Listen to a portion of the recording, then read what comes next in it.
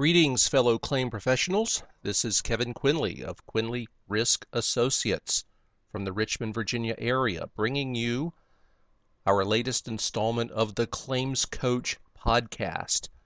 This is the podcast that delivers tips, tools, and techniques to help great claim and risk professionals get even better at managing their claims, their time, their resources, and their careers. Today's topic is Confessions of a Claims Manager, 10 ways attorneys can avoid billing tussles. And this is really directed primarily, though not exclusively, at our friends in the defense bar. You know, some of my best friends are defense attorneys.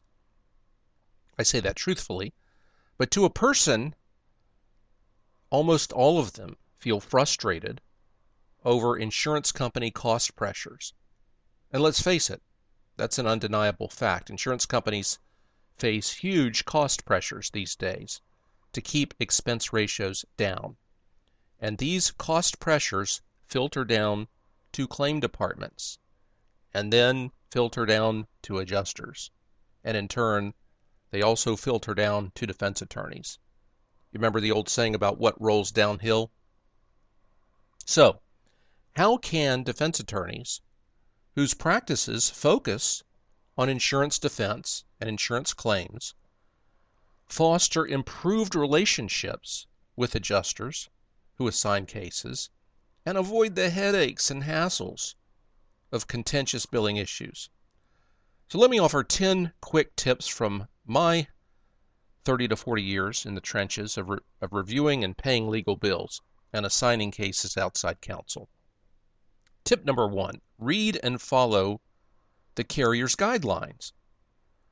Now, at the courtship stage, let's face it, virtually every law firm and attorney insists that they have seen all the guidelines and they will happily adapt to all guidelines. Often, though, this proves to be more lip service than substance. If you take on a new assignment for a carrier, study those guidelines as you would for a final law school exam. That's tip number 1. Number 2, avoid block billing. This is a red flag for legal bill auditors. One way to stay off the radar screen of bill auditors is to itemize each billing entry and avoid block billing. Block billing is where you describe sort of a paragraph of activities and then put a bulk time charge next to it, usually to the right. So that is a tripwire. Avoid block billing. Break out each task on a separate line. Number 3, show no charge tasks on your bill with the notation N as in Nancy / C as in Charlie. No charge tasks. There may be certain things like research or tasks or work you've conducted in connection with the case for which, for whatever reason, you don't intend to charge. Could be in-house conferences with other attorneys. Some insurance companies won't pay for those in-house conferences. And I won't go into the rationale for that, but sometimes you still need to conference a case in-house. Do what's right and forego the billing for that. But if you have time that you've expended that you have not charged for, include these on the bills so that the insurance adjuster can see that you're handling the case frugally and that you're doing what you can to be prudent stewards of the time and their expense. Number 4, proactively revise budgets when case dynamics warrant. To paraphrase a popular car bumper sticker, stuff happens. Now, budgets are useful disciplines, and more insurance companies require them, but obviously they're subject to the caveat that circumstances change that can blow the best litigation plan and budget to smithereens. Litigation is a dynamic environment where factors beyond the defense attorney's control can necessitate additional work that exceeds an outdated budget. So don't wait for the client to ask for a revised budget. Part of your job as an attorney doing insurance work is to scan the horizon for changes in circumstances, changes in the landscape. And when these happen and drive a need for a revised, usually higher, budget, do that revised budget and send it to the carrier with some brief commentary. That's number 4. Number 5, very simple, quality check all bills before they leave your office. The client or the carrier should not be the one catching billing errors. The client or the carrier or the adjuster should not be your quality control system to spot errors in the bills. Number 6, never surprise the bill payer. Before sending out a whopper bill, pick up the phone and speak to the claims handler. Let them know. Say something like, look, Adjuster Jones, the current bill that you're going to get is hefty, and I wanted to prepare you for that and offer some context around it. Maybe there's been additional depositions that the plaintiff has noted. Maybe there's additional document production. Maybe that there's a ton of insured fact witnesses that need to be prepped. But pick up the phone, give them a heads up, and put some context around it.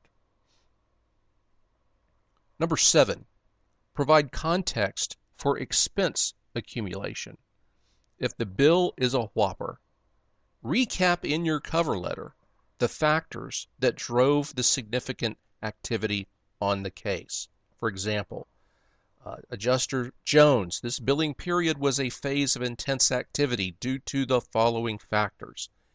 And mention or list those factors, but provide context for the accumulation of expenses, especially if the size of the bill is an outlier. That's number 7. Number 8, make proper introductions before having strangers bill on the claim file.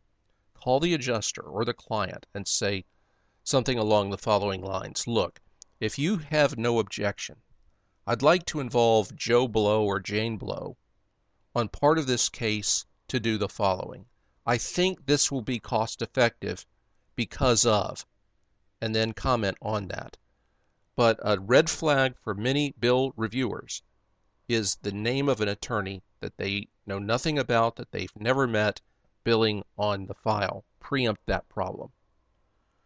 Number 9, keep an eye on the big picture of the claim and the likely case value in the context of your bill.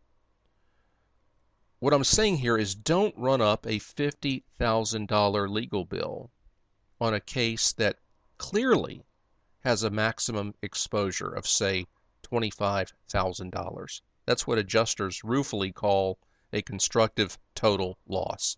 So keep an eye on the big picture, your billings vis-a-vis the exposure of the case. Finally, number 10, know thyself. Assess whether you really want to do insurance defense work. Look, if billing guidelines and bill audits drive you crazy, I get it. If it just is frustrating you, I get it.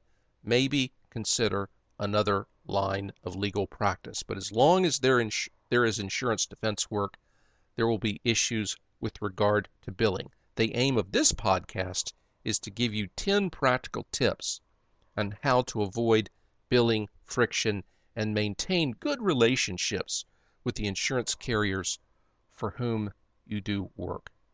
There are lots of other legal specialties, but if you choose to practice in this space being insurance defense, understand that the ecosystem that you operate in is what it is and aim to cheerfully adapt. This is a whine-free zone.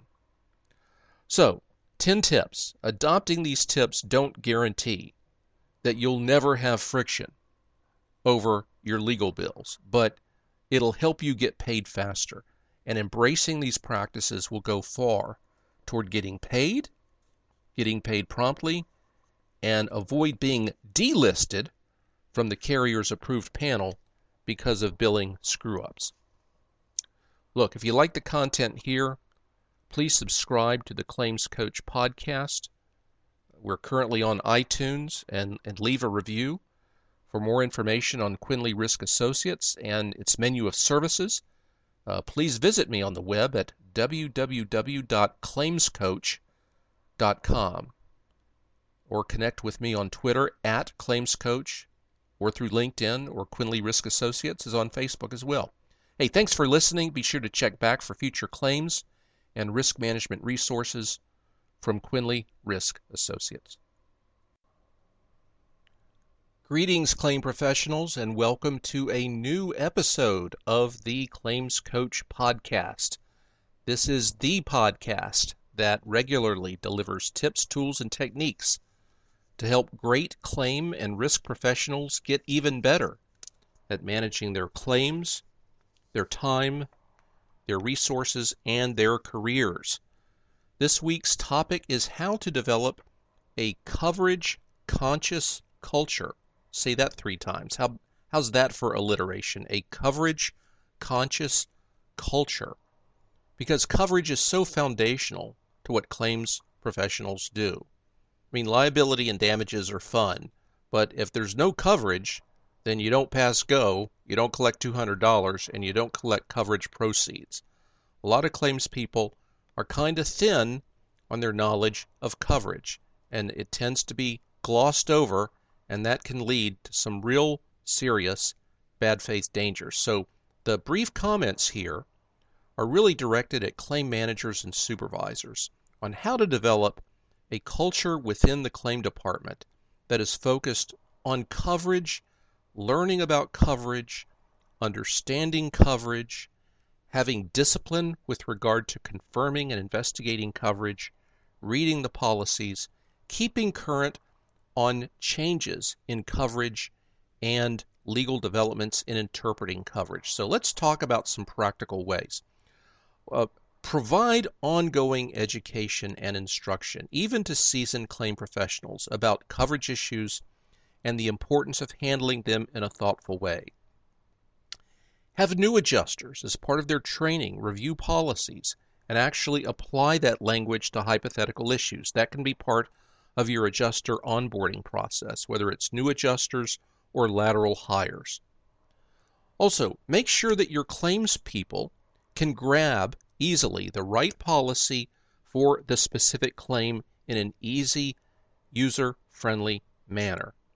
Have adjusters, especially new adjusters, not only read actual policies during training, but make sure that that's not the only time that they read policies.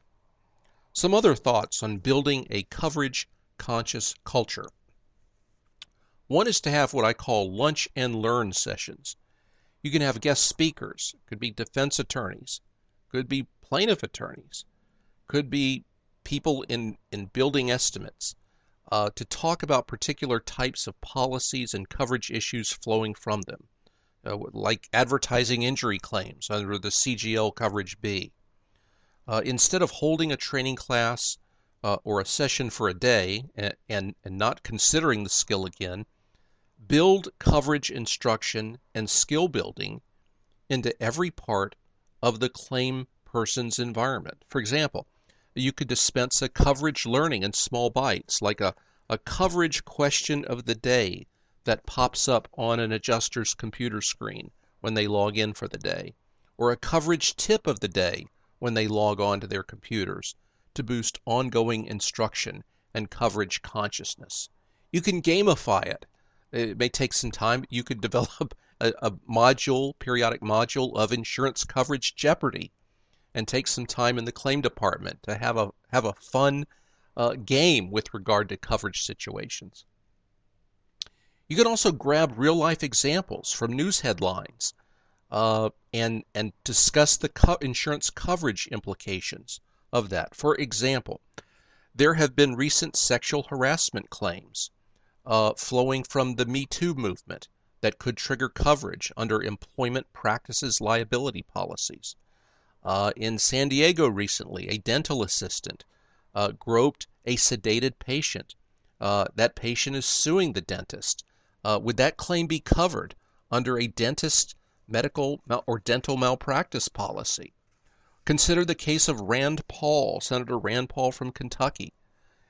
He was assaulted and beat up by his next door neighbor with regard to a pile of yard debris that was allegedly left on the wrong side of the property line. The perpetrator, I believe, reached a plea bargain on the criminal aspect, but Rand Paul has filed a civil suit against his neighbor in the assault case. Would the neighbor's homeowner policy provide coverage for a situation like that? Rhetorical question, but it's got some interesting coverage issues.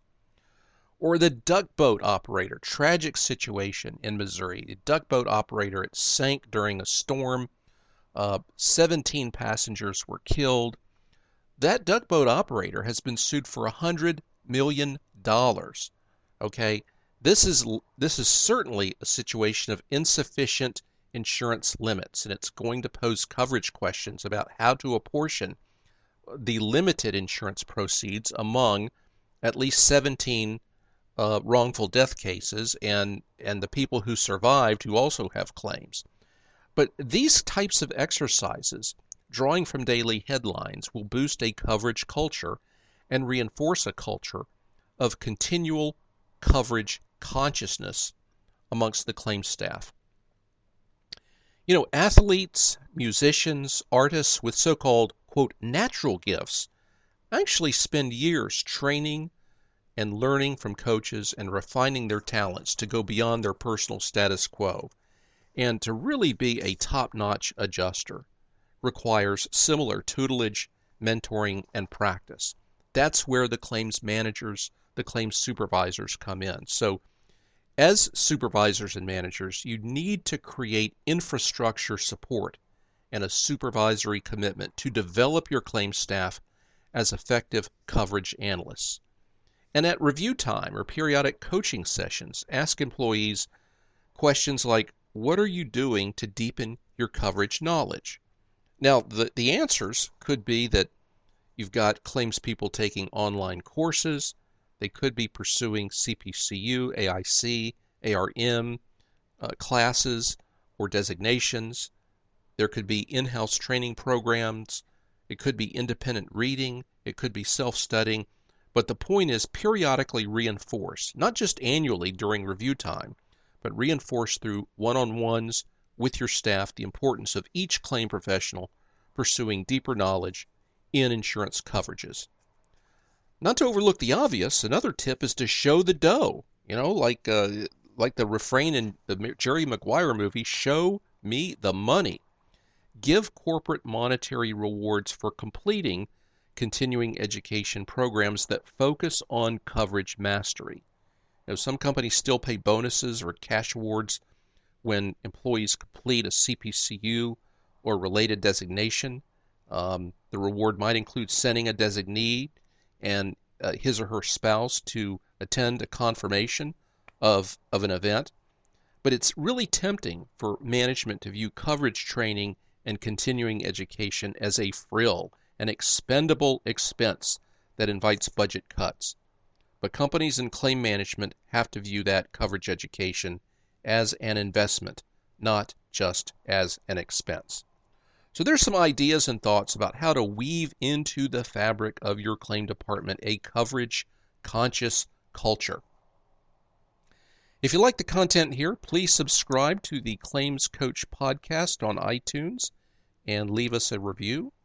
For more information on my practice and my menu of services, please visit me on the web at www.claimscoach.com or connect with me on Twitter. It's at Claims Coach, one word, or through LinkedIn, and Quinley Risk Associates is also on Facebook. So thanks for listening, and be sure to check back for future claims and risk management resources from Quinley Risk Associates.